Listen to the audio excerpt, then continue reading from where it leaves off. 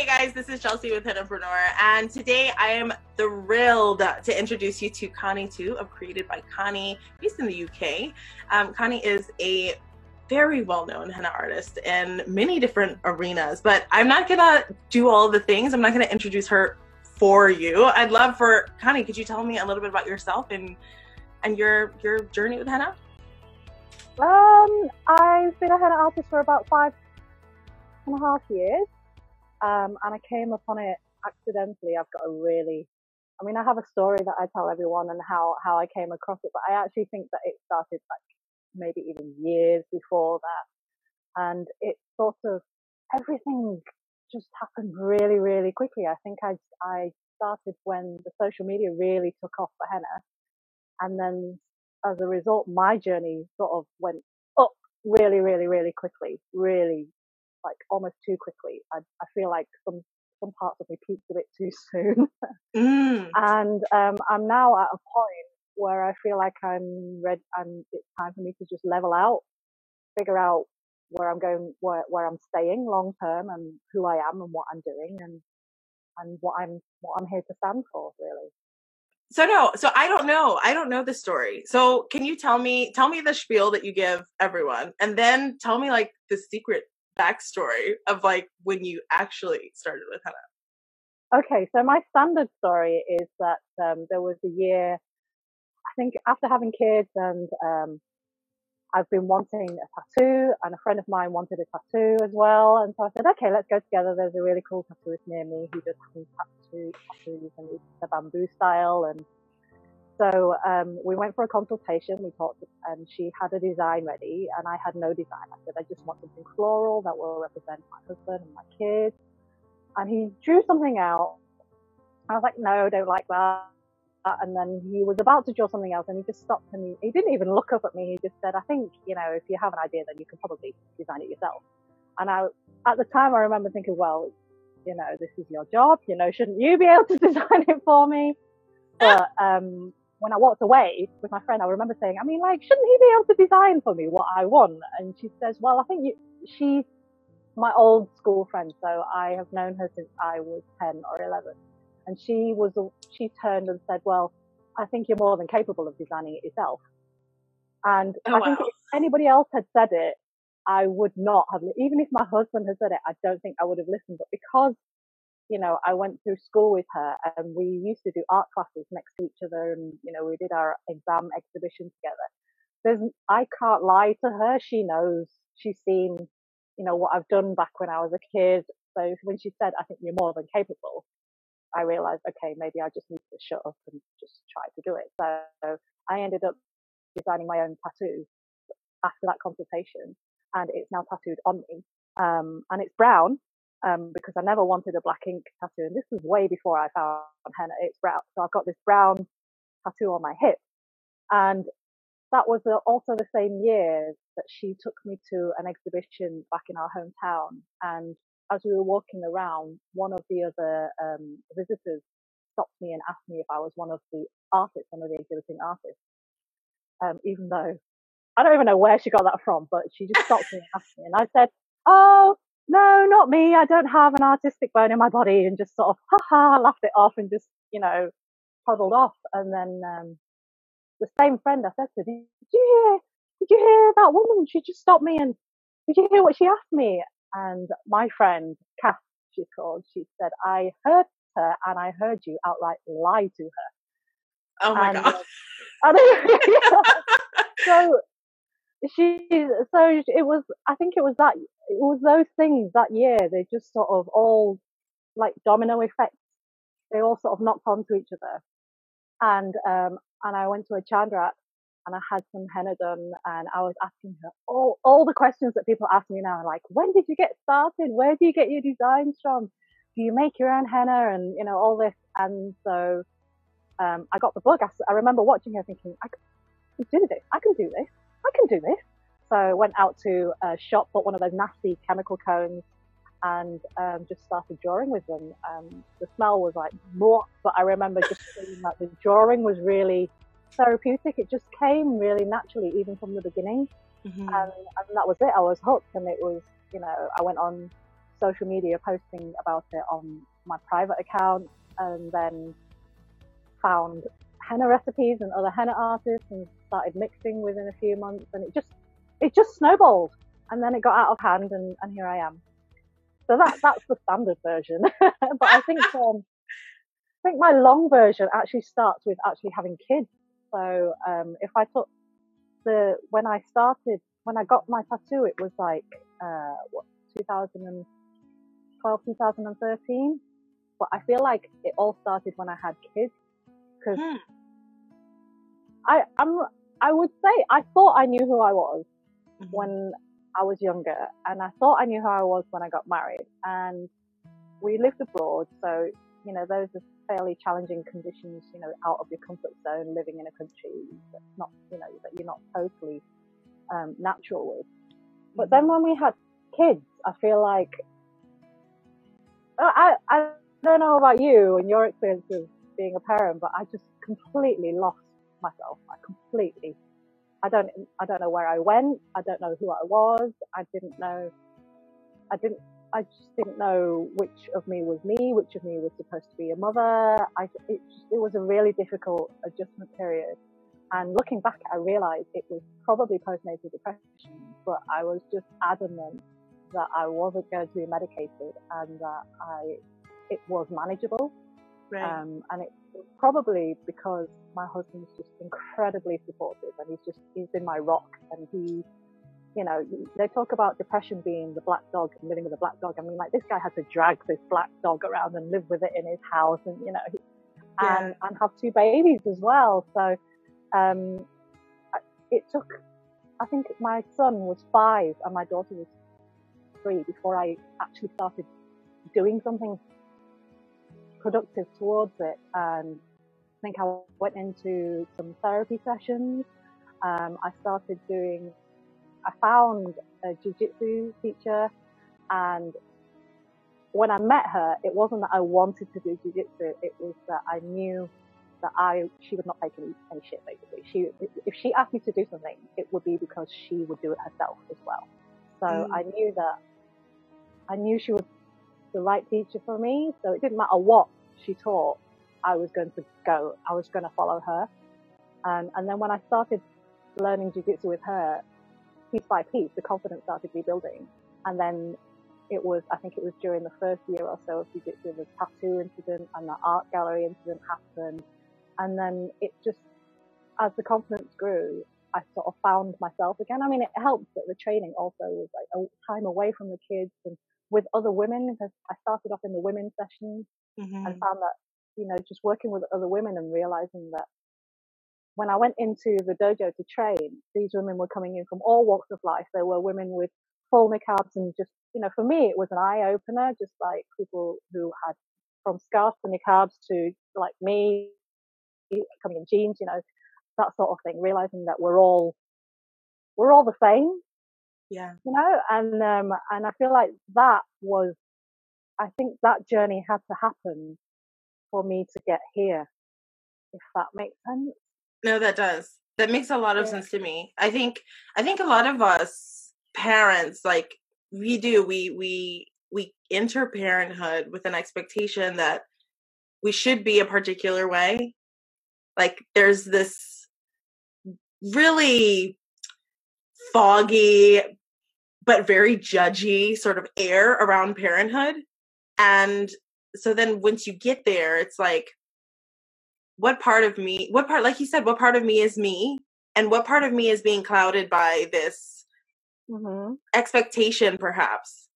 And no, I relate to that a lot. I think, as henna for me has been so therapeutic and so reviving and re-energizing, just as an individual. I feel like before henna, I was already a parent. I was a single mom when I started, and the experience of moving into having this art form that I could use for myself and just be and to serve women and to be able to connect with other human beings that were adults and had, larger thought processes than what's for snack next. You know what I mean? Like that, even in that was empowering.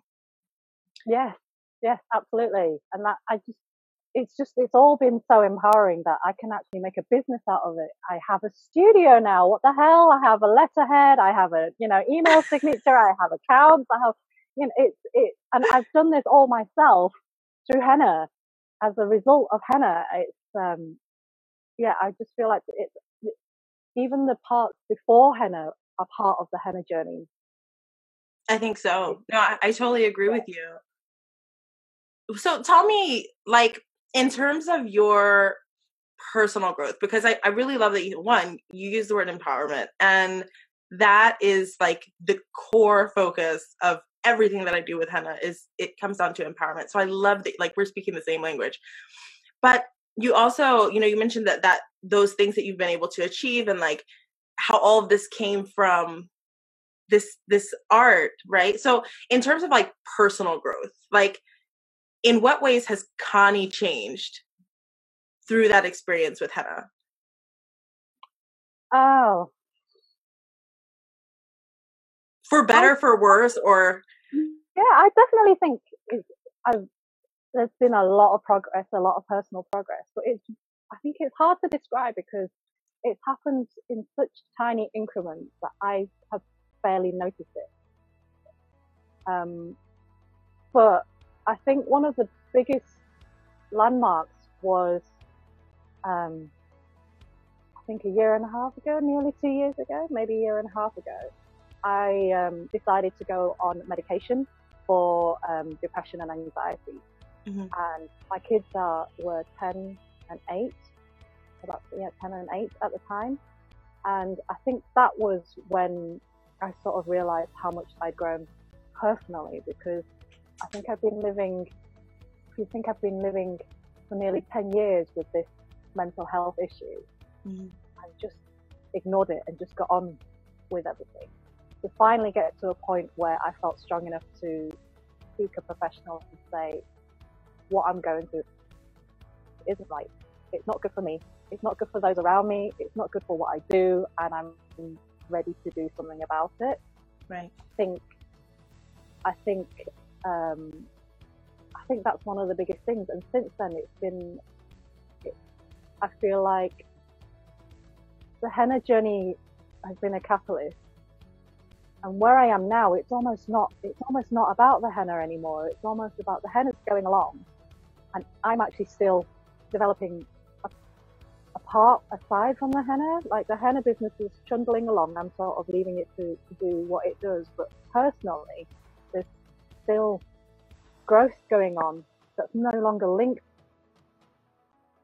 to it. It was kick-started by it. But I'm finding myself giving myself permission to take up space, and permission to just be lazy if I need to be lazy and recharge. I'm giving myself permission to explore other ideas and other mediums. I'm giving myself permission to make crap or make nice stuff, or I'm slowly embracing the fact that I'm an artist. I can't. Even saying it makes me a little bit like, I'm not really an artist. But if I keep saying it, I'm an artist. I have to listen to myself at some point, and it'll load in, and it'll say there. But it's just a case of this is all just, I'm rambling, but it's all sort of ticking along in the back of my mind. Mm-hmm. Because each year I run this business, I become more legitimate. The emails that I get become more like, we want you back again this year, or we're looking for you, we want to hire you. And those sorts of inquiries and emails, it's proof that I am what I have been telling everybody I am. I am a henna artist. I'm a professional artist. Yeah. The emails say so, So it's like really reaffirming. So each year I do it, the stronger it gets and the more legitimate I realize I am. Mm-hmm. And when I legitimize myself, I'm giving myself more permission and confidence to be me. Oh, I love that. I love that. No, I really do. I really love that. Like, the concept of giving oneself permission it's so liberating, but it is terrifying. Yeah. And so, like, to hear just like even within your own journey, how it goes from first speaking the affirmation, like, and just reaffirming yourself, no, I am an artist, I am a professional, I am an artist, right? Yeah. And then to see how that comes to fruition through, you know, I feel like there is power in words. And so when you're thoughtful about the words that you use and when you're strategic about the words that you use and just mindful about them, then that's the reality that you create. So I love hearing what you're saying about where this is taking you thus far. Now, I know you said that a lot of those lessons that you've had, or a lot of the change, I guess I could say, that you've had over the course of your journey has been so small that perhaps you didn't notice it even. And I think that really resonates a lot with me also in my experience. For you, has there ever been a point where you've turned around and been like, I don't even know that person anymore? Or has there ever been a place where you're like, I don't, like, how did I even get here? Like, is that an experience that you've had also? And if so, tell me about it. The first time I was accepted to be an instructor at Hennecon, I remember thinking, holy crap, they let me in. They're going to find out that I don't know what I'm doing. And then I got there and I was behind the registration table. I was helping people sign in and giving them a welcome pack. And one guy came up, he's called Wesley, and came up to the registration table and he said, yes, you're Connie. I can't wait to go to your Food of Life class. And I remember what I actually said to him was, oh, no, there's no need. I've done a really helpful worksheet. It's all in the workbook. You don't need to come with me. Don't come. And then I said, don't come. It's fine. The worksheet's great. I did a really good worksheet. Just take the worksheet and just no need to come. It's fine. It's nothing to get excited about. And that whole year, it was 2016. That whole weekend, I had massive imposter syndrome. I could not be present. I could not enjoy it. I couldn't allow myself to just. I didn't realize what I was doing. It was the other instructors who sort of comforted me and told me, and they said that you just need to allow this love in. And I remember, like, I don't know what they're talking about. I'm fine. And then it was only when I came home and I saw my husband, and you know, you see your husband and you're used to allowing his love in. Right. And it's almost like the moment I saw him and his love came in, everything else came in at the same time.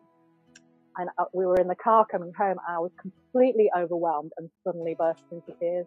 And he's just driving along thinking, oh crap.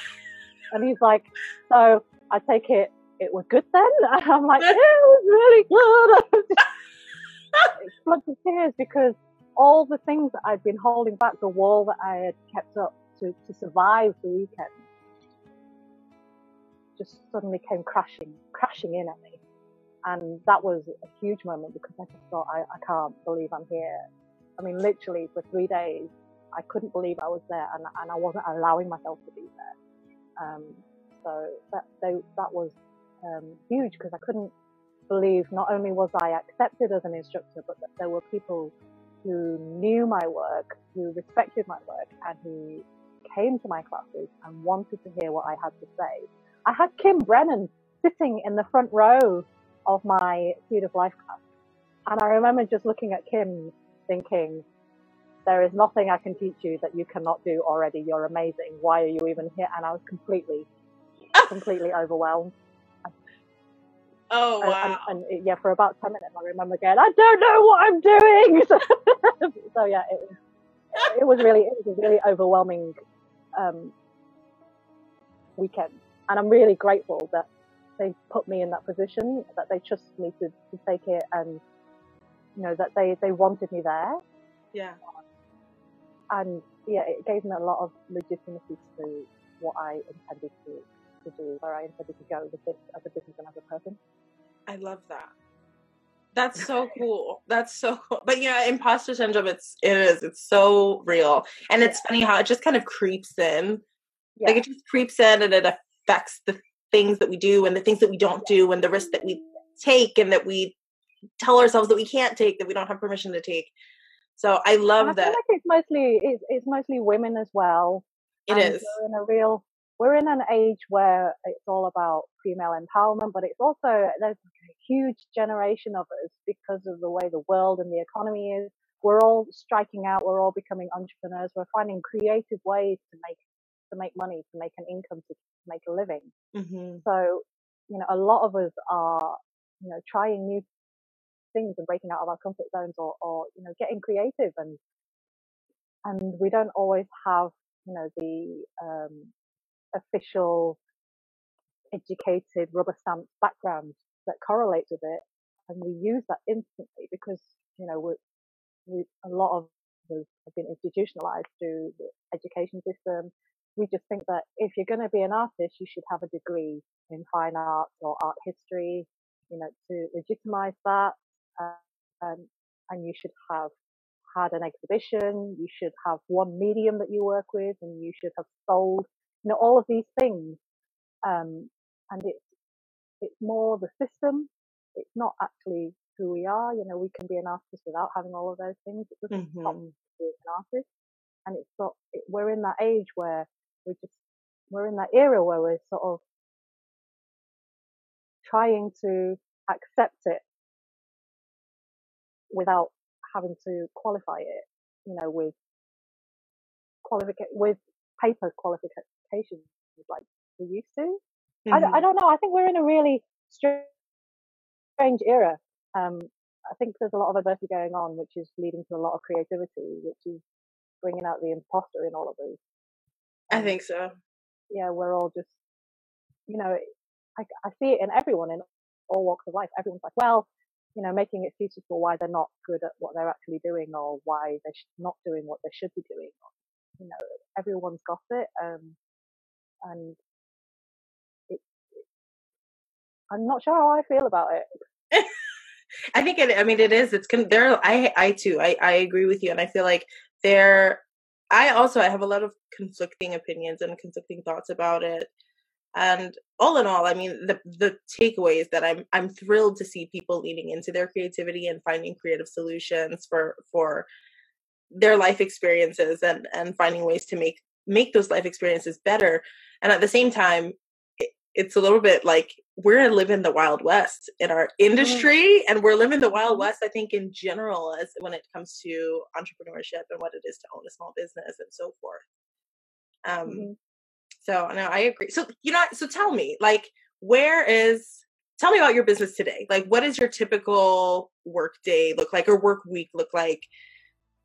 My typical work week is responding to email inquiries, sending out um, either a quote or sending out an invoice, or explaining how to book online, because I don't know, I'm okay with booking online, but I have to I have to work hard to understand that not everyone is okay or comfortable with booking online. So sometimes I'm, explaining in an email how to book online and trying to be as accommodating as possible and helpful as possible. Answering the occasional phone call, but I really hate answering the phone, which is it's something I have to work on in my business, because retrieving voicemails and calling back is just as bad as answering the phone call, right? So you might as well just answer the phone call and just deal with it. Oh Um, my god. I have to be like, the conditions have to be right. My voice has to be awake. I don't want to sound like I've just woken up. I don't want to feel rushed. I don't want background noise. I don't want my kids making noise in the background. And before you know it, I've missed the call again, and it's gone to voicemail. And so I have a real hang up about phone calls, but I do answer them. Um, and then mostly now that the season's picking up, it's preparing for weekend events. So either I'm doing festivals or festivals or art trails or events. So it's about making sure I've got enough henna, making sure my kit from last year isn't moldy, isn't smelly, it's clean. Everything that needs washing has been washed. Anything that needs updating is getting updated. That's my day. And I'd say also what I'm trying to do this year is not sweat so much about all the admin and all the background stuff, because I've done that 2 years in a row now. It's all set. Everything is ready to go in my studio. I don't need to obsess about it. I can have time to just sit and draw or make something or create something and just try to take my mind off it. Right. And yeah, I think that's mostly social media as well.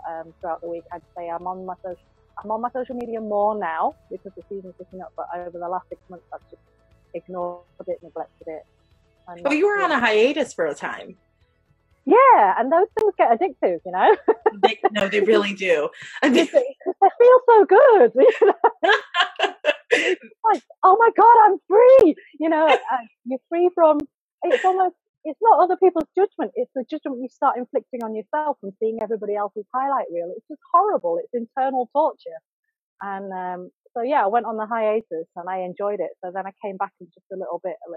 And it's surprising how much drama can happen on such a tiny screen of words.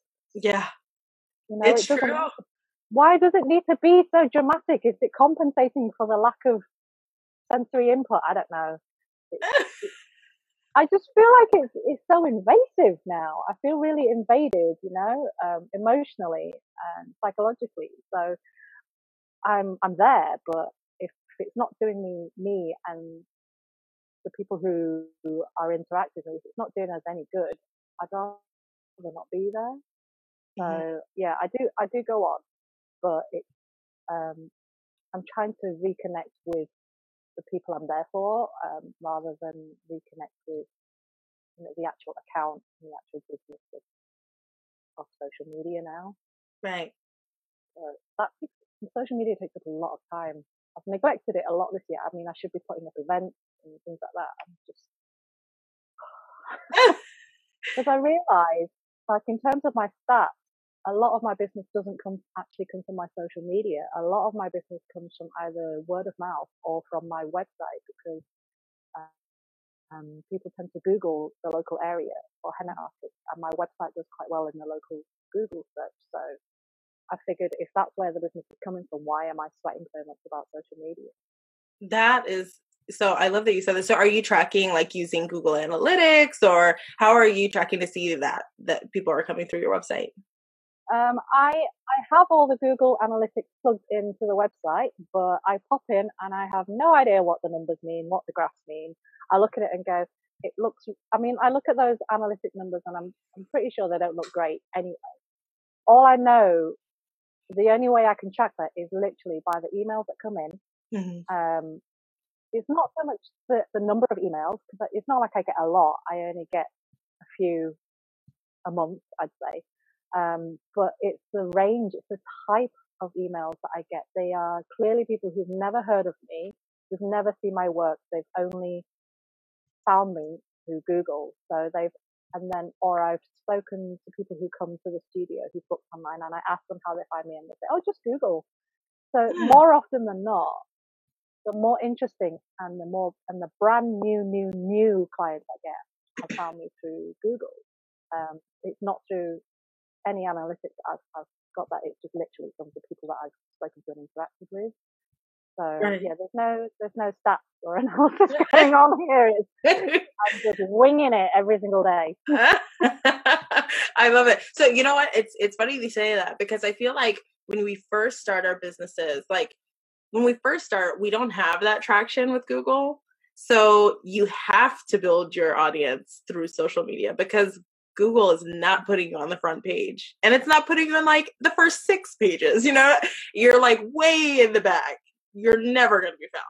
And so you do have to lean into social media. But then once you do have that more legitimate business, then you can say, okay, I can afford to take a hiatus off of social media, because my website is pushing the traffic to me that I need. You've got that ranking. So that's amazing. Like, even in that, there's so much validation for how amazing you are. Like, I love that so much.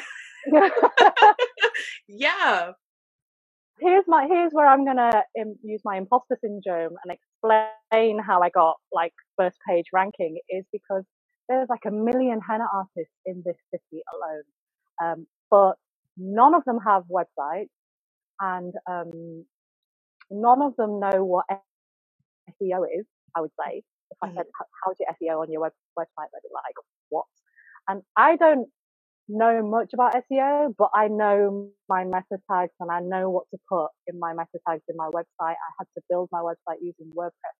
So I've tagged every single page in there, and my blog, I make sure that the little description, the meta description, every time I update has all the corresponding things. And those are the things that have pushed it up. And it was just that basic knowledge of, you know, the spiders in Google, how they work. They pick up on keywords. And so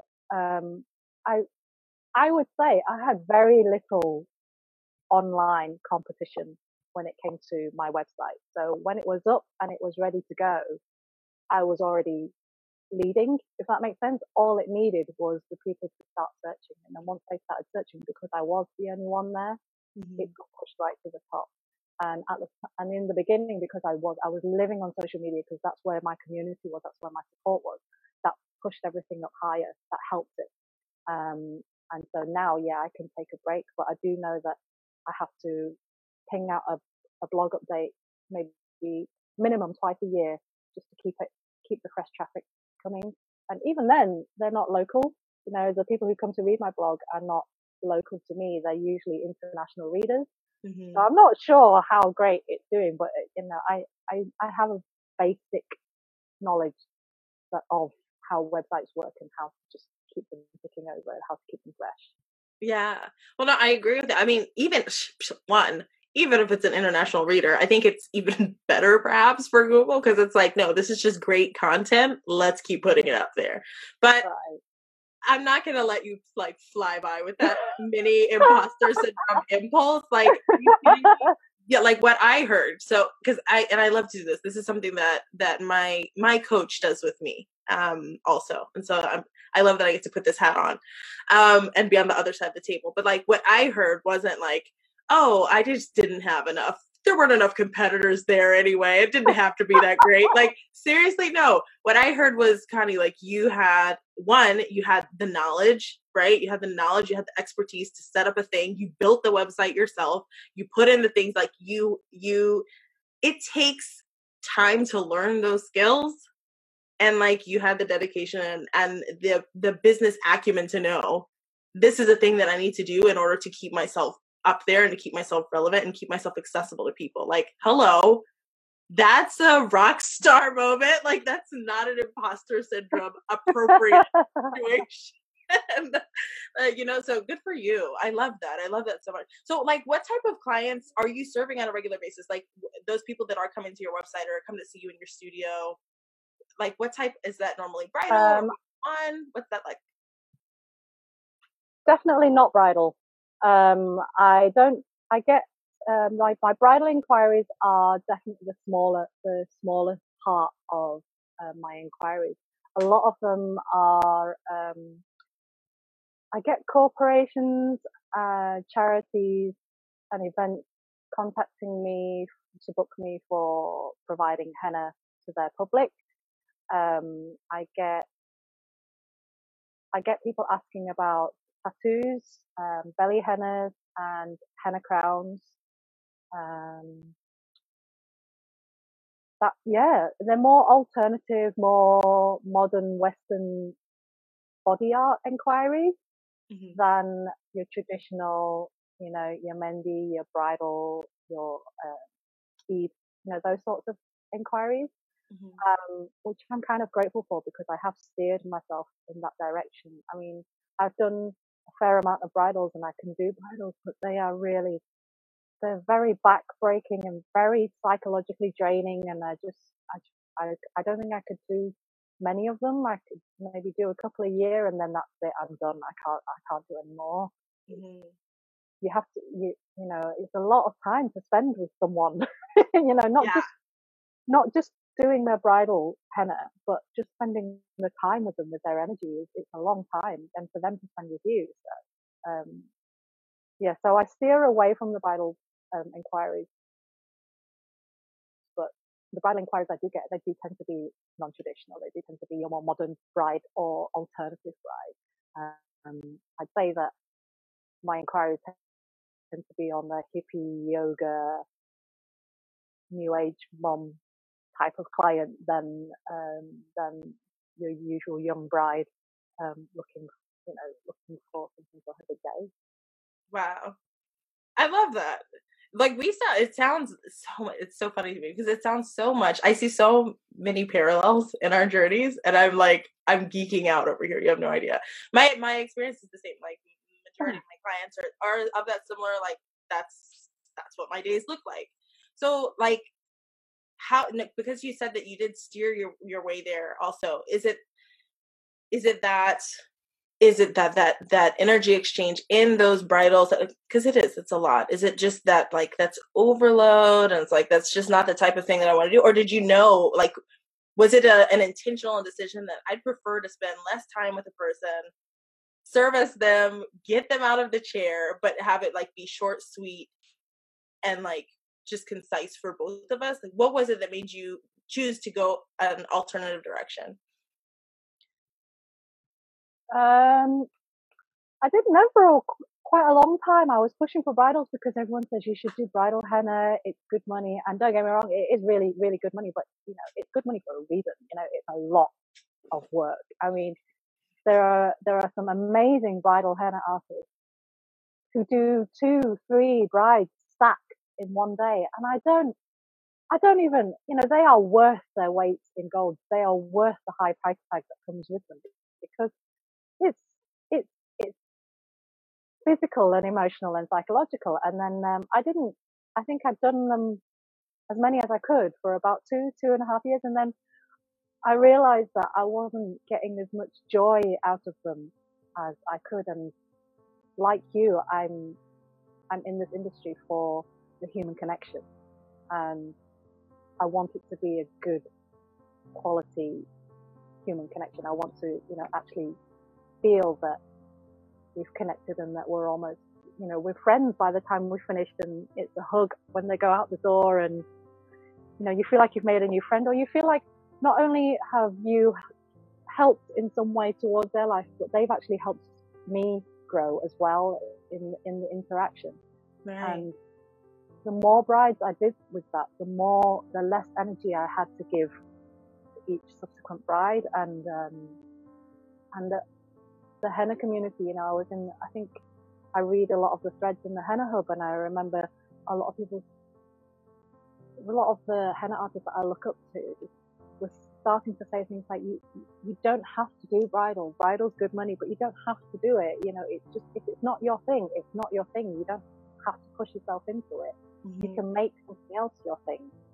And again, it was giving myself permission to not do something and giving myself permission to do something else. And it's almost like I needed, once I saw that other people were giving permission to do that, I realized that the only person who wasn't giving me permission was me, and I had to. I mean, even my husband at home he was saying it long before I read it in the community. If you don't want to do it, you don't have to do it. Why do it if you don't want to do it? If you don't enjoy it, and he will always remind me that no matter what I've read somewhere else in terms of support, he'll remind me that he has actually already said it in some way or other to me. Because he's my husband, I just didn't listen to him. Basically, yeah. Yeah, it's standard, right? It comes with the territory. This is par for the course. Oh, I love it. Yeah, it's in our vows. They don't know it, but it's there. Yeah, it was seeing that other people were giving permission, were allowing that, were saying it's okay to do that before, and then I realized, okay, I don't enjoy it. It might be good money, it might pay the bills, but it would take me 2 days to recover. I think that was the cutting point, was realizing that I would need 1 day beforehand to prepare, and then I would need 2 days to recover. And I thought, if I was the sort of person who could do 2 brides in one day and not need a full day, 2 days to recover, then this is something I can do. But the fact that I need a 3-day buffer zone and half a day to do the bridal, I just thought that's telling me that it's not in my skill set. I can do 2 festival days, 3 festival days, and take 1 day to recover. So it just, I started looking at how much recovery I needed from each thing that I did, and realized that the cost to me was how long it takes to recover. So but it's exhausting. It is. No, it really is. And that's so relatable. I think I'm the same. Like, I have reached a place in my business where I have to really like that bride to accept the booking. Yeah. Really like her. The secret to bridal. Yeah. Yeah, you have to love your bride. And it's so funny because now, like, my audience is like picked up on it. And it's a very small group of people that will hire me for bridal work. This is not something that I specialize in. It's just I'm the same. I'm not thrilled about the time and the energy spent there. So I'll have people now who like who will like sneak in, and like when we're sitting together, that's when I'll learn that this is a bridal booking. And they're like, I'll just take 2 30-minute sessions. Is that okay? I'm like, so it's right. It's right, exactly. I'm like, okay. Oh gosh. So like, how long did it take you to get to this place in your business? Because like you have your studio and like you have a laundry list of accomplishments, you know, which one, I don't like, not all of our listeners will know what those are. So like, give me like the top 3 to 5 things that you have done, that you've achieved in your career. And then tell me like, how long did it take you to get to where you are today in your journey? Top 3 things that I've done. So I have a studio. I've been there 2 years. It's a unit in a community art hub. I have been an instructor twice at HennaCon, which some people may or may not know is the biggest international henna conference. And I've won an award for best regional henna artist, which then got me into the local media, and which then got me into a BBC segment. So that sort of snowballed. So cool. It's kind of crazy to look back and realize these accomplishments, because like where I am today, I'm very much like very blasé about all of those things, because now I'm just, as a business, I'm still a baby business.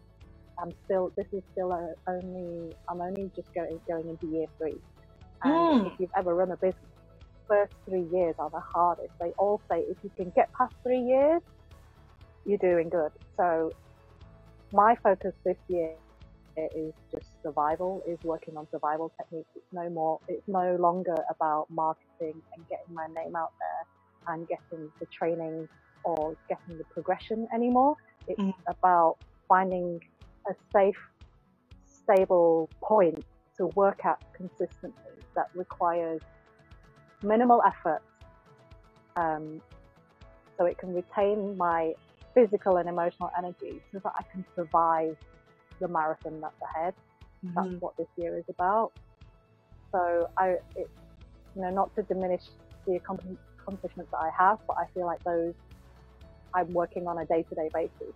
Just because I have that in my past doesn't mean that today is going to be easy and the days ahead are going to be easy. I feel like the work really starts now. I love that perspective.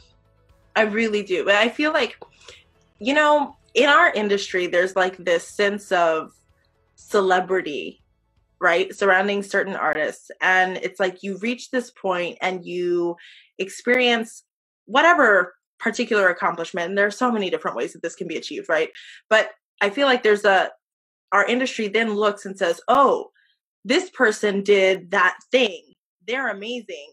It must be so easy for them now. And you know what I mean? Like, oh, business it just must be pouring in. They just get to sit at home and get the emails and do the clients and whatever. And it's not true. Like that experience is not true. You have to put the time in, you have to do the marketing, and you have to set up systems and so forth. So like for you, you said you're in that place where you're reaching a point of survival and like preparing for the marathon ahead, which I love. Are you already leaning into like automations in your business and building those systems out so that you don't have to spend the time answering those emails anymore? Like what does it look like for you in this stage of growth? Well, the online booking system, I've gone in and I use Acuity, like a lot of people use Acuity, and I have all my appointments set up, and they all have the automated response, email responses. I've got them all into little groups and all the little time frames, and I've set my availability, and I have got into automation. So now if there's anything that's happening with the school, with the kids, with my husband, I put it straight into my calendar, so it's blocked at that time. It's no longer available for booking. But I still do a lot of manual responding to emails because I feel that I'm still small enough and I still want that personal connection through the emails. Since I'm so bad at phone calls, I try to overcompensate with emails. So I don't. I should have email templates, but I do find that each inquiry that comes in is usually unique. I maybe have one. The template that I do have is for bridal inquiries actually, and when they come in, they tend to be very similar. So I have a set template response for all bridal inquiries, and it's mostly to filter out the bridal inquiries for the ones that are serious, for the ones who are not only, you know, can have the budget for it, but also would be a right fit for me and for them.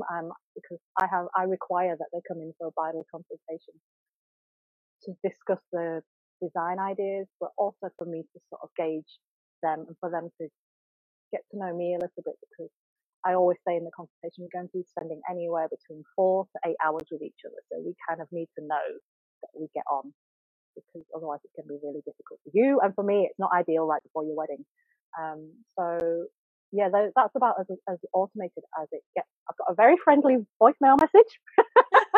That's really good. And that's another thing that says, if I don't get back to you, you can email me because I'm so bad on the phone. I think that's about as automated as I get. But I do need to. You'll know with your own website, there's always work that needs to be done on the website. It's never finished. And I speak to people who say, "Oh, I need to build a website, but it's not quite right yet." And I'm always telling them, it's never going to be right. You just have to get it out there and get it live.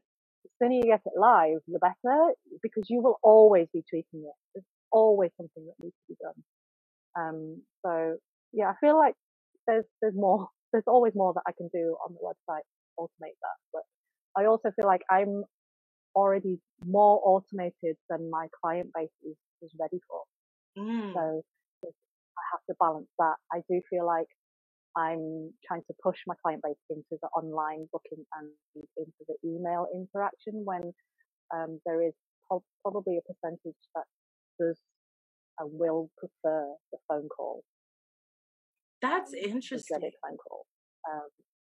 Yeah, I just feel like I think for people who book online, I just feel like, you know, locally in this area, booking online is something that's strange to them for a henna service, and that's what I think that's what I'm working against at the moment. Is I'm trying to encourage it. So like one of the things I'm doing now is when I'm at a festival or event or exhibit, then I'll put up a discount code just for that day, so that if they book online today for a studio appointment, they get a discount with this code, and it's specific to that event.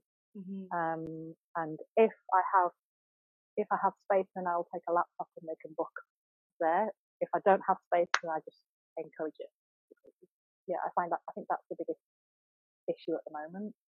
That's awesome. That's an awesome strategy. I've never heard of that. I've never thought to do it. That is something that I feel like is going to be in my booth now. That's awesome. Yeah, well, especially, you know, I don't know if you do exhibitions, like sometimes you have exhibitions where you don't do any henna, you're just there.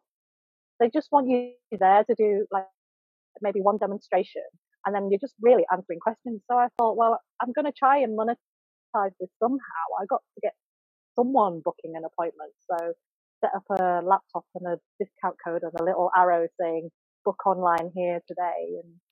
And then I think that I've done that twice and only once it actually took effect. And I did have to sort of hold her hand with the booking system, which made me realize that's what I'm working with. That's what I'm working against. That's what's working against me.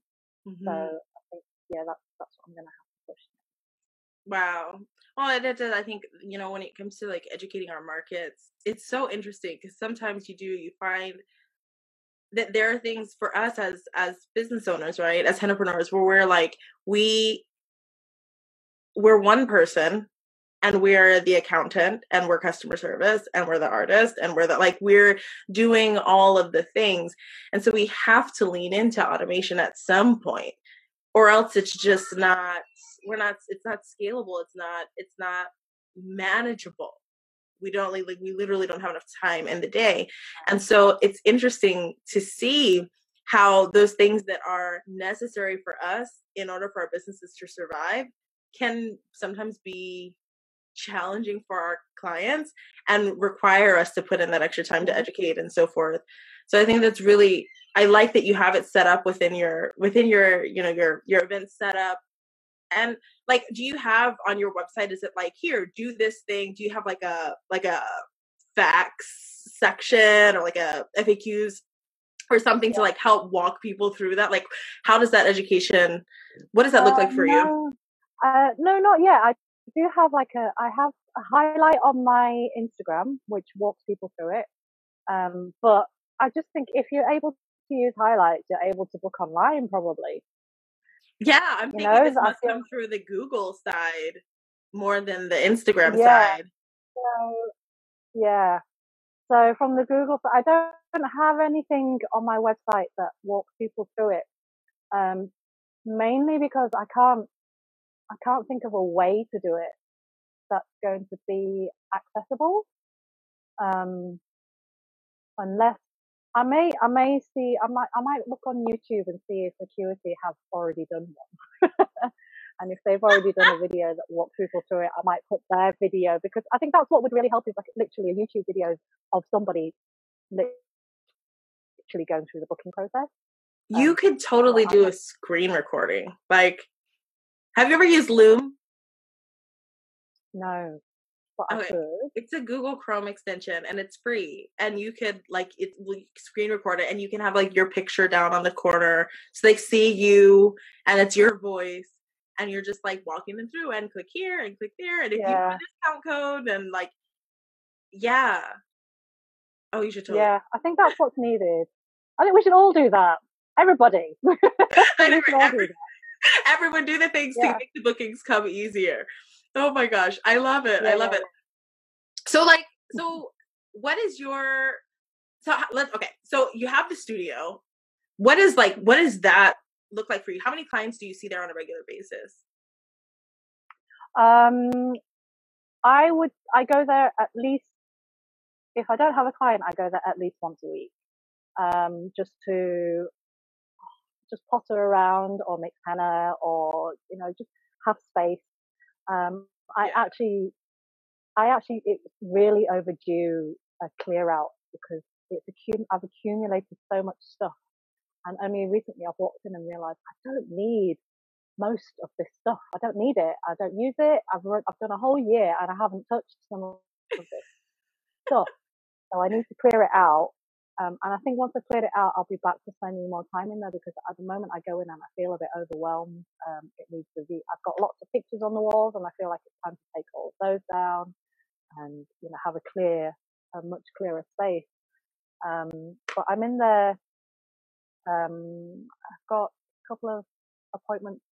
I've got an appointment this week and then a festival this weekend, so I'll be in there a couple of times in the next few days. But yeah, it's fairly cheap rent as well, because it's a subsidized social enterprise.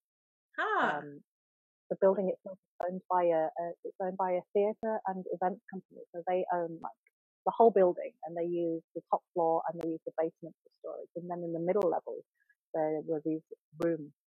So They set up a separate social enterprise called Dockfield Creative Arts Hub, and then they rented out all these rooms at a subsidised rate to, well, not subsidised, I think it's just at cost to us. And I've been there 2 years, and I believe the rates have not changed since before I joined them, which means that each year it's getting cheaper and cheaper. And it's 24-hour access.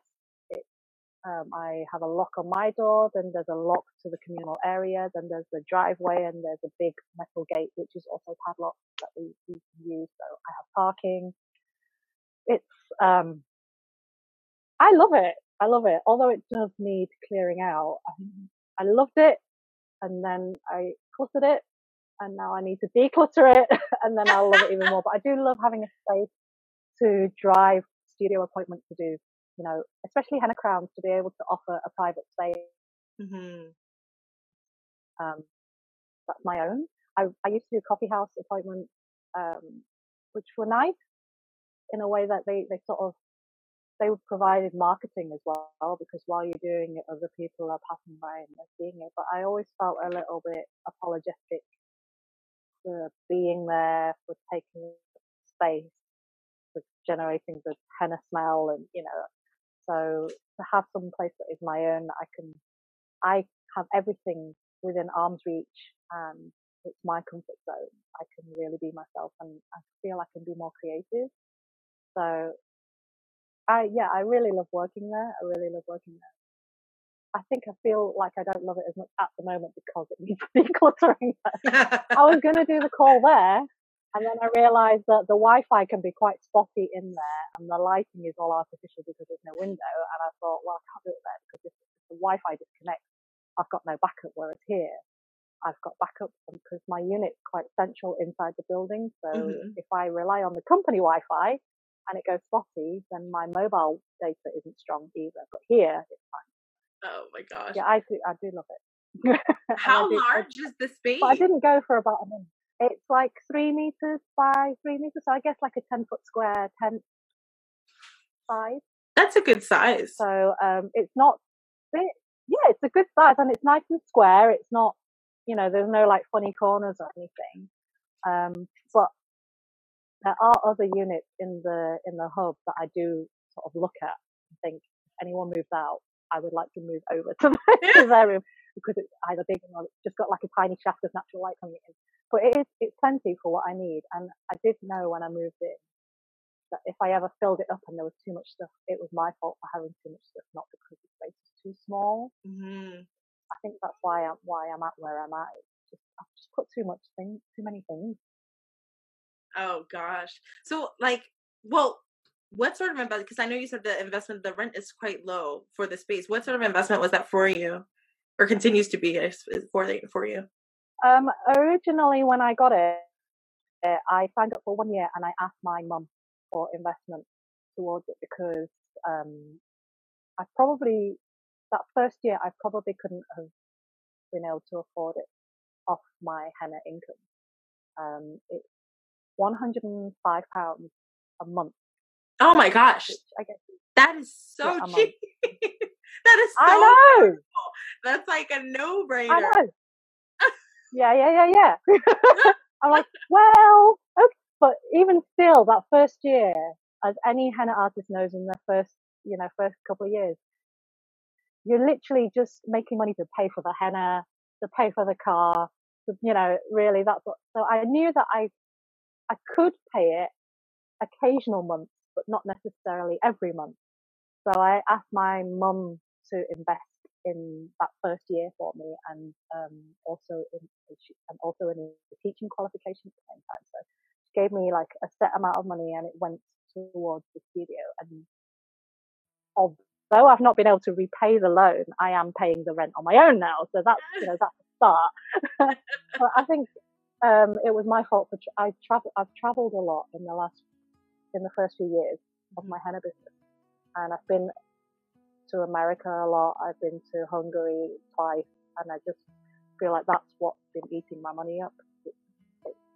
They were investments, but it's time to cool it and see what I could actually make if I wasn't traveling so much. So yeah, 105 a month, and that's everything included. That's the Wi-Fi, the electricity, Oh, the that's so heating, the good. water. We have a communal kitchen, which just has a sink and a microwave, really, and a kettle. And then we have there's 3 oil painters down the hall from me. I have a street performer, actor in the room behind me. Then opposite me, there's a photographer. And then we have a soap maker. She hand makes all her soap in one of the other rooms. It's a really nice space to walk into. It's almost like you walk into it. It really helps legitimize me. For me, I sort of when I got it, every time I walk in, I'm like, this is an artist space. This is where other artists work.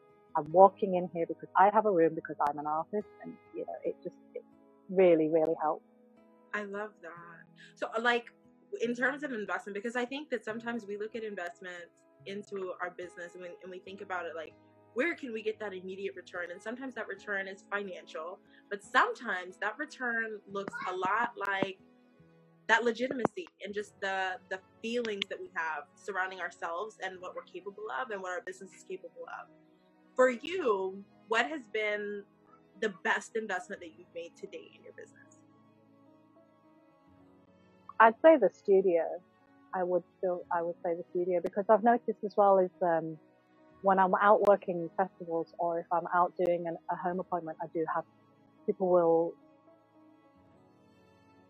either ask or I will bring up that I have a studio, and then I've had some clients, brand new clients, come through and saying that, oh, I just figured you were more legitimate because you have a studio, you have a shop, you have a space, and yeah, we shouldn't need that, but it does carry weight, and it's such an affordable, it's such an affordable rate, like you say, that it legitimized things for me, and it legitimized things on the outside looking in, seeing that I have an address, and I have a physical location. I'm on Google Maps. If you want to know how to get to me, you just put my name into Google Maps and it'll give you directions right to the door.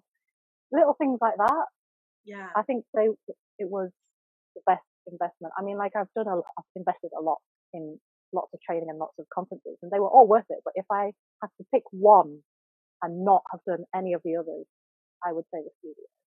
Wow. What about on the flip side? Has there been an investment, like what's been, of all the investments that you've made, what has been one investment that you're like, it didn't give me the return that I'd hoped for? I do a lot of, I'm a chronic shopper. I have a real, I'm an enabler. Like my friends don't go shopping with me anymore because I'm like, oh, this would look great with this, and you really see that, and before you know it, everyone spent all of their money.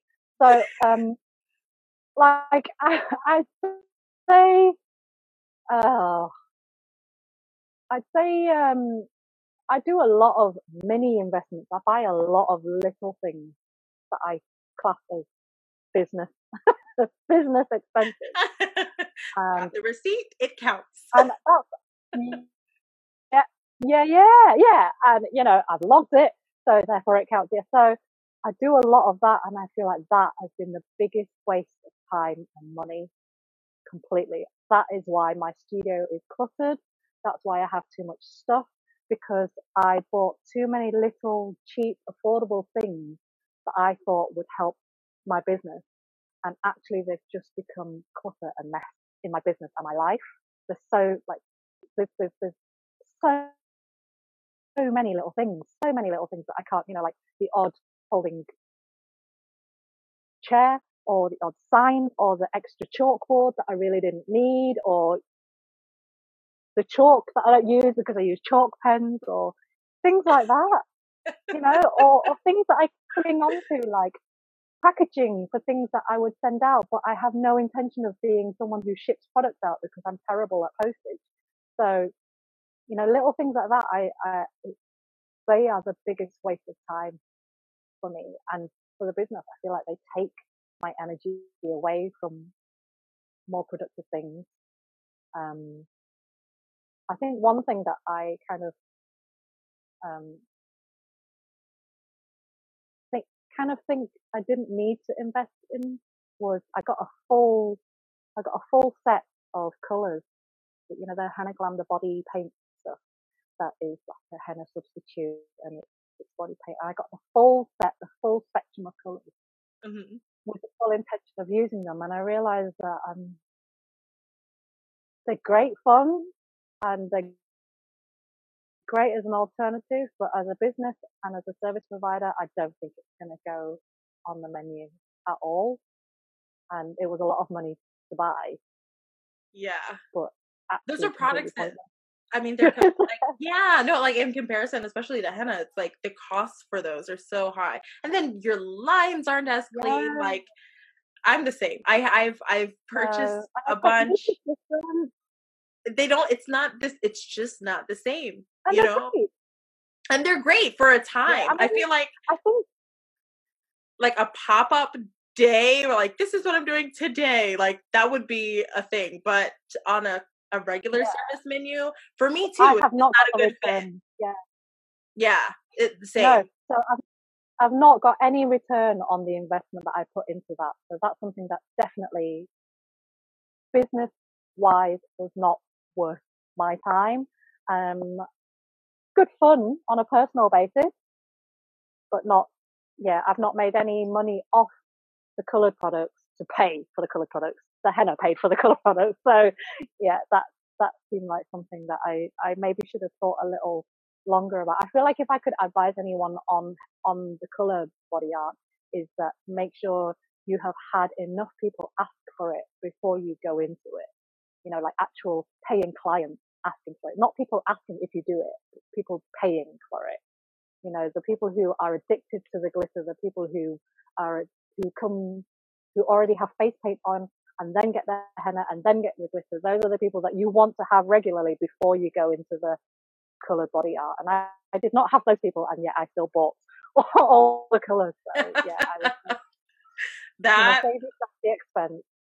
oh my gosh, it's true. I think, well, it's important though, like for us, because you want to stay relevant and you want to make sure that you're on the curve and you've got all the things to be trendy. And like when you see something trending, it's a risk. It's a risk to jump in and say, yeah, I'm gonna try that, I'm gonna buy it, I'm gonna do it. And you may not even like it, like, but it's a risk that you have to take. And I think, Yeah. I mean, like the real giveaway for me was that I've not even done a photo shoot with it. And I love doing photo shoots with my photographer. And I've done a henna one and I've done a jaguar one. And I've had this coloured art for longer than I've had the jaguar, and I still haven't put it into a photo shoot. It just seems like if that's the case, it's clearly not a good fit. yeah. I don't know. Oh, but I love that. Like having clarity on the things that you do, that you enjoy, that you want to offer, that your people enjoy and they want to pay for. Like that's so important. And I think knowing what your people want. I mean, I feel like that's when you're really in tune with your business, and that's where you see the most success. So you're not just throwing stuff at the wall and hoping that it sticks. Yeah. It's like, no, I'm here and I'm listening to what you want, and I'm going to deliver that thing for you. Yeah. So for you, like what is a standard session with you cost? Do you charge based on time or design size? Like what's that look like in your business? I charge based on time. So my studio appointment starts on 15 minutes, half an hour. I think I have a 45-minute one, 1 hour, and they go up in half-hour increments after that. But my home appointments, they start from 1 hour minimum. So That's I won't go to someone's house for a second. I see. Yeah, you're like, that's, yeah. What is the dollar amount there? Or I guess, what's the dollar amount on that? What's the cost to your clients for those services? So my prices just went up this year. Good for you. Which was hard. Not as hard as I thought it would be. I thought it was going to be a lot harder, but I think I had it in my head for so long that by the time I did it, I was like, oh God, what's taking me so long? It's gone up to £20 for a 15-minute appointment, and it's gone up to the equivalent of £1 per minute, basically, so £60 an hour, which is nice and easy for me to remember. So they start at home. They start from £60, and that's excluding travel charge. And that is very clear on the booking system as well that there is a travel charge that will be added on top. Oh, okay. So you add on travel. Did you have any other fees in your business, or is travel just the only one that exists? Travel is the only one because I don't often need accommodation, but accommodation is arranged on top separately if it comes up, which maybe once or twice a year. And that's not enough. It's not enough time for me to sort of automate it. What about for other services? So like you said, you have Jaguar. Also, do you have a surcharge for Jaguar? Do you charge everything the same, just depending on time? Jaguar is studio appointments only. That's interesting. Yeah, I won't take it out. I won't use it at festivals, and I won't use it in the home because I could use it in the home if it was an hour upwards, I guess. But every single person who wants to have Jaguar must have a compulsory consultation, because I've seen Jaguar take off and it's been a really rocky start, and because of the rate of reactions that I've seen, I have a compulsory consultation where it's a 15-minute £20 appointment, which is redeemable against the subsequent booking, where we go over their history of any skin allergies or reactions, and they have a design there which is to test as well if they have any reactions. So in a way, you're getting like a free design in addition to the appointment that you'll book subsequent. Right. But because people don't like booking online, and because it's a compulsory consultation, it's a real barrier to getting customers. I've actually not had anybody booking any Jaguar appointments because I've made it. I'm making people work for it because I want them to understand how different it is from henna and how the chances of them reacting to it are higher than henna. They're not as high as people think, because I've learned over time that it's down to the production method. And now that I really respect and work really well with the supply that I have now, I feel it's not, reactions are not much of a problem anymore. But I don't know that, they're still not going to react to it because it's still a fruit, So I want to really drive that safety message home in the consultations. That's my point. I don't want to just offer Jaguar irresponsibly and just throw it away like it's henna. I want there to be a real distinction in the two services. So yeah, that's why it's video only. And until I feel working outside that my clients have a clear distinction between the two, I don't think I'll ever offer the two side by side in a festival environment. I think that a lot of us, especially those of us who are seasoned in the industry, have a lot of mixed thoughts about Jaguar. And I really like that you have that higher barrier to entry for people to book the service with you. And I have something similar in my own business as well. I think that it's the education piece. Until we've spent so much time educating on natural henna, and now there's this other product which is also natural, but it stains black. And then there's the question of like, but where did you get it from? And all of those things. And so I hear you. It's a challenge, I think, to find that balance in between how to offer the service, but then also how to effectively take advantage of the position that we have as professionals, as educators for our community. So yeah. I hear you there a lot. Yeah. So let me ask you this. For you, what has been the biggest lesson that you've learned over the course of your henna journey? Personally, professionally, otherwise, what's been the biggest takeaway for you? For me personally, I have notes here. I wrote notes and I'm looking at them going, what was I trying to say there? So I think personally, God, there's so much. There's so much. Because the henna community, I don't know if everybody has been through this, but I found when henna found me, and then I found this huge henna community. It just felt like the most welcoming sisterhood in the world. It felt like I'd found my tribe. And I think that was like a year or two. It was beautiful. And I was warned, that it's not idyllic. It's not a utopia. It's not perfect. It's like any family. It has, relatives that people don't talk about and history and all sorts of things going on. And I think, even though I was warned, when the honeymoon period stopped, when it ended, it still came as a bit of a shock probably because I was so emotionally invested into the community.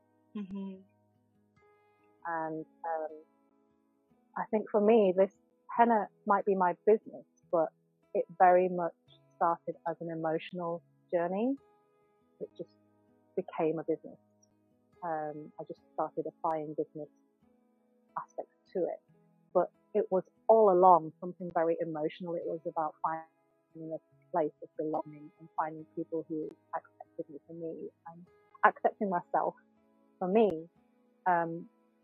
But what I've learned is that you may have this emotional connection to henna in common with the next henna artist, but it doesn't mean you are one and the same personality, or that you are the same nature, or that you have the same outlook on the world and life. And it was naive and idealistic of me to even think that would be the case. And I think, I can be quite idealist, and I see the best in people as much as I can, and that's not a fault. It's just, it's not always realistic. It's not always fair either on the people that you're projecting that onto. And I think that's what I've learned, is that it's okay for me to see the best in people, but it's also okay for me to acknowledge the worst side of them, and to not feel obliged to either point it out or try to help them do something about it. So I feel like what I've learned from my henna journey isn't actually business related at all, but definitely personally related, because I've made mistakes, I've made enemies, I've upset people, I've had people block me, and I have I have people who support me and think I'm wonderful. They're like, how could anybody block you? How could anybody hate you? You're just the nicest person. And I'm like, I'm not the nicest person. I come across very nicely, and I know that helps in my business as well. But that's not to say I'm a really nice person or I'm a really sweet person. I'm also Cantonese born, like parents are Cantonese, and I was raised in Yorkshire. So that's two really straight talking communities combined together in me as a person. And so I tend to call things as they are. If I see it and I think it's wrong, if there's a way for me to say it, I'm going to say it. And not everybody likes that. But also, sometimes just because I call it and say it, it doesn't mean that, just because I have a point, it doesn't mean that it's right. So like I've called some people out on what they're doing, and looking back, I'm like, it was really none of my business. Who was I to say that what they're doing wasn't right for them? Just because it seemed to me that it wasn't fair on the community as a whole, and just because I felt it wasn't community minded, it still wasn't my place to say something. We all have these little judgments in our head, and it's okay to have thoughts like that. It doesn't make you a bad person for you to think, oh my God, I can't believe she's doing that. You just let the thought pass through, go out the other side. But what I was doing was taking it to another level and saying, have you thought that maybe what you're doing isn't, can be seen as not great? And there's no need for that sometimes. There's no need for me to say that. There's no need for me to, it's okay for me to have the thought, but if they're not concerned about it, is it really something that needs fixing? Does it really affect my everyday life? Does it really affect my ethic and the way I live? Right. If it doesn't, then should I really be investing my emotional energy to try and right something that if someone else is right, it might seem wrong to me? I think those have been really tough lessons to learn, because it's a lot of, people might think that I do this and I just throw it out there and I just pass judgment. But what happens is I end up going into like weeks and weeks of self exploration, wondering what I could have done differently and what I could have learned from that and what I shouldn't have done and how I should have dealt with it better. So yeah, it's been a tough emotional journey, and I think that's half the reason I'm almost secluding myself this year to sort of focus on me, because I feel like I invested a lot into the community for a good few years, and now I'm sort of realizing that I need to nurture myself and be a bit stronger in myself before dipping back in again. It sounds to me like the takeaway then for you, the largest lesson for you has been like acknowledging the humanity of others. I mean, I always thought I was quite compassionate and I mean it in more like, I don't mean it in terms of compassion so much as the humanity in others, in that other people have their actions, their behaviors, the things that they say, whatever, they're all colored by their experience. And who, like you said, who are we to address it if it isn't harming someone, if it isn't, I feel like that journey, that realization is not an easy one. I feel like that's heavy, because it makes you have to come into question within yourself of, where do I stand and where are my boundaries and what does a limit look like to me? I don't know. You can tell me if I'm wrong, but like that's what I'm hearing, and if what I'm hearing is correct, then I definitely identify with what you're saying. Yeah, it's I feel like I'm still learning. I've learned, that you can. I don't think it's just Hannah related. I think it's just the way the world has been changing in recent years. That I've learned that you can love someone and respect them, and they can vote completely differently from you. And I feel like and that is the foundation of what I've learned, really, that you can work with people and you can respect them and still not agree with them, or you can discover something about someone that you love and you can not hold it against them, just like they won't hold it against you. And I've also learned that what people say about liberal people, they say that the liberal-minded people are actually more closed-minded than right-wing people. And I used to feel that was really obnoxious and untrue, but then I realized that actually, I have been known to be very judgmental in my liberalism of anyone who wasn't liberal, and that is more closed-minded because they've never passed that judgment on me as as a socially minded person. So, oh wow, actually, I am actually acting more closed-minded than them. They've just accepted me as me, and yet here I am passing judgment on them. So it's been a lot. I think it's closely tied to my Hannah journey and political affairs and world affairs as well. Everything just sort of is quite connected.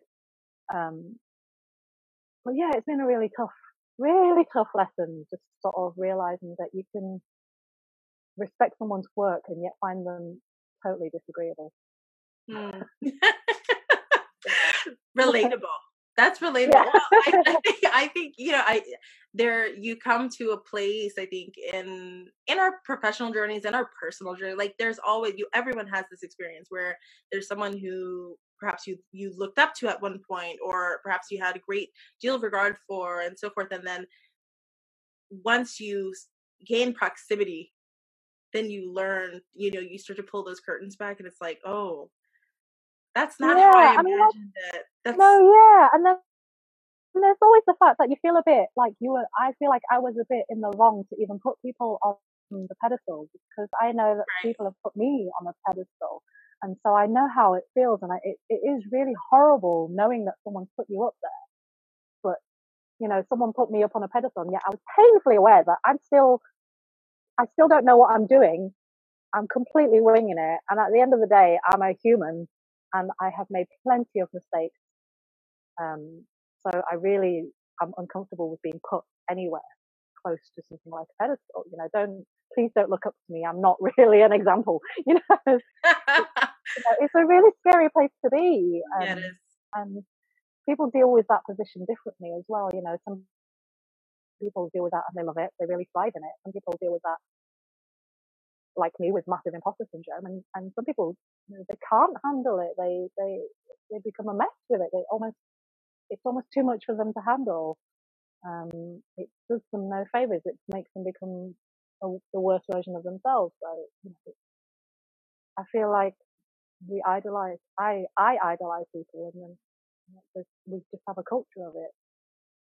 Yeah, I agree with you. So it's Mm. I have a final question for you, and it's funny that we kind of end on this point because you're like, no, don't listen to, don't look up to me. And I agree with that to a point. Like, yeah, I agree with that to a point though. It's like sometimes the culture of giving advice and the culture of like recommendations, like there becomes this air of like guru, whatever, and then it takes Oh away yeah. it.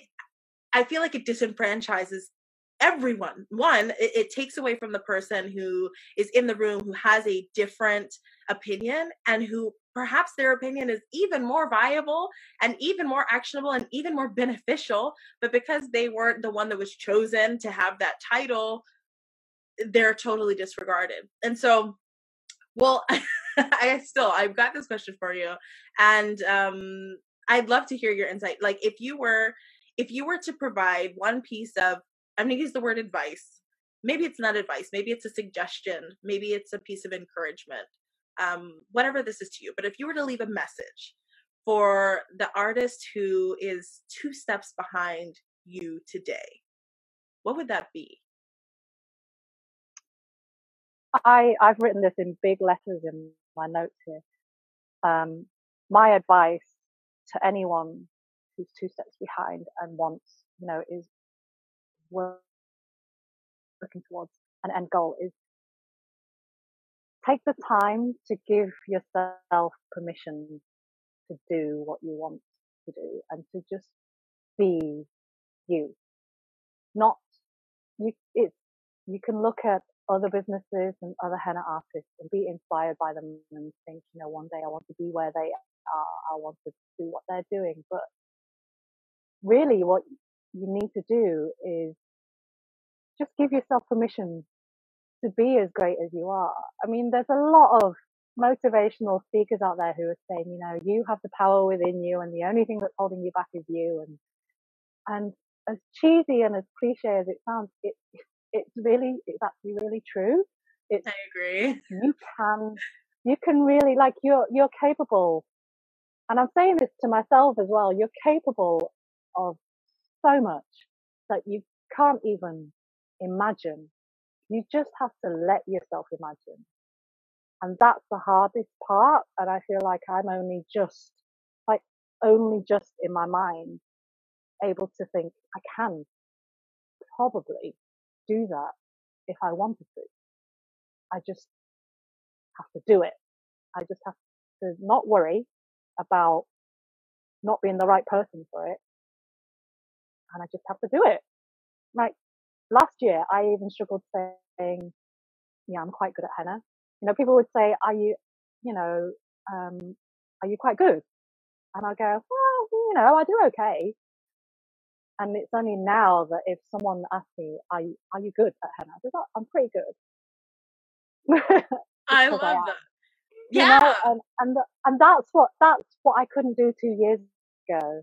And I feel like if that's where you're at, you really need to give yourself permission to acknowledge what you're good at and what you can do, and that you can do even more than that. You just have to open that part of your brain that's saying, what if I do this wrong? What if I do that wrong? it could be your internal voice, it could be your mother, it could be that critical relative, it could be a critical toxic best friend. It could be any of these internal voices who's saying, yeah, but what you're like, or how you know what you're like, you know what you do things like that. It might be that person saying those things in your head. You just need to shut that person up and listen to yourself, trust that you can do it, and give yourself permission to have that trust in yourself, really. And I think that's what I really needed to understand, like years and years ago. That really doing all of this now is because I decided it was okay for me to do it. That it wasn't wrong. I wasn't a bad mother. I wasn't a bad wife. I wasn't a bad daughter by doing it. I wasn't a disappointment by doing it. I'm allowed to do it. It makes me happy, and it fits. It's what I was supposed to do. Oh man, that's so powerful. I know that's so powerful. Like, you've left me speechless. I think that's hard to do. But no, but it is. It's so powerful, and I think I know that there are so many hennapreneurs out there who needed to hear those words exactly. So I have to thank you for that. Yeah. Thank you for even wanting to talk to me and even having me on this platform. I've been excited and nervous, and just wondering what on earth can I say that could be of any help to anyone. But then always coming back to my roots and realizing that just being honest, and as open as I can be is probably all you want. It is. It's speaking your truth and sharing your perspective and your, like, I love that. I've so enjoyed having you. I've so enjoyed hearing your story and hearing your insights. And yeah, I have to thank you. I know. I want to hug you now. Like, I'm like, I just want to hug you now. Yes. Oh my gosh. So tell me, like, where can everyone find? So if they're not already following Connie and Created by Connie, like, where can they find you online, on social, on web? Where are you? Yeah. So I'm on Instagram at Created by Connie, and then I have a website which is www.createdbyconnie.co.uk. I'm also on Facebook. I have a business page also called Created by Connie, but you can find my profile as well, which is Connie2 Henna Artist. I'm on all the social media, but I don't interact with many of them very much anymore. But they are all the same tag, Created by Connie. I think the best way to find me really is Instagram. That's the one that I prefer to interact with. Facebook, I'm there, but it's mostly sort of, I do spread my feminist propaganda a lot on my Facebook. So I have a very strong feminist and liberal agenda going on my Facebook. So, like, if you're not down with that, I wouldn't friend you. But I'm open to something. That is so fun. Best way, if you ever have a question or something you want to ask me, then the best thing to do is to email me, which is bookings@createdbyconnie.co.uk, and I am much, much better on email than I am in any other medium. So. God forbid anyone tried to call you. Yeah, I mean, like, I will answer the call. Just know that I have, like, deep internal struggles with it, and if you have a great phone call with me, I have overcome a lot to manage. I can do it. Don't get me wrong, I'm just not great at it. I love it so much. And let me ask you, is there anything big that's on the horizon for Created by Connie that you'd like to share? Is there anything that you're like, do you have any projects, or is there anything that the hennapreneur community can do to support you right now? I'm in a typical imposter artist syndrome. I'm not going to ask anything for my business or myself, but for the community, I'm a moderator in a Facebook group called the Henna Hub, and we're looking for moderators. And the moderator team has had a lot of slating for being, possibly one-dimensional. And now we're looking for more mods to join the team. And I'm aware that I'm possibly the only visible face of diversity in that group. And so I have pushed and pushed and we are now looking for more mods to join the team. And what I personally want is more diversity in the mod team, so that I no longer feel like the only person speaking the diverse opinion. You know, I want that you don't have to agree with me as a person. I just want you to be okay with agitating a little, you know, having a slightly different view on things, having had a different journey into henna. You know, you're not, you know, X number of millions of followers and, you know, that sort of thing. I just want some different personalities in the team to work alongside me to really sort of represent what I feel the henna community is now. Okay, I hear ya. All right. Well, I'm excited. I'm excited to be able to share this to share this with the Hennapreneur community. So I want to thank you for your time today, and thank you for your honesty and your vulnerability. And I'm so looking forward. I'm so looking forward to seeing what's next for Created by Connie, and for you. You know, just for you as a person. I've loved watching you over the years, and yeah, I'm so excited. I'm just excited for you. So. Thank you. Yeah. Thank you. I feel Yeah. really special. Yeah, you have my full support. Like, you're amazing. So. Okay. Likewise. I just thank you. Just thank you. I just feel like thank you isn't big enough. But yeah, I've really enjoyed this. I've really enjoyed talking to you. I feel like we're meeting in person, even though it's all video calling, and I do want to meet you in person whenever that happens. I know it will happen. Just it will. Timing. Yeah, you know, logistics and things. But I love what you're doing with this, and I'm really excited to see the finished product and everybody else's interview. It's going to be so much work for you, but it's going to be so worth it. It's going to be so fun. It's like I'm thrilled. I cannot wait for everyone to see the finished package and yeah. All right, love. But I will let you go. Thank you again so much, and yeah, you have a good rest of your day. Yeah, look after yourself. Take care. Same to you, love. All right. Bye. Bye.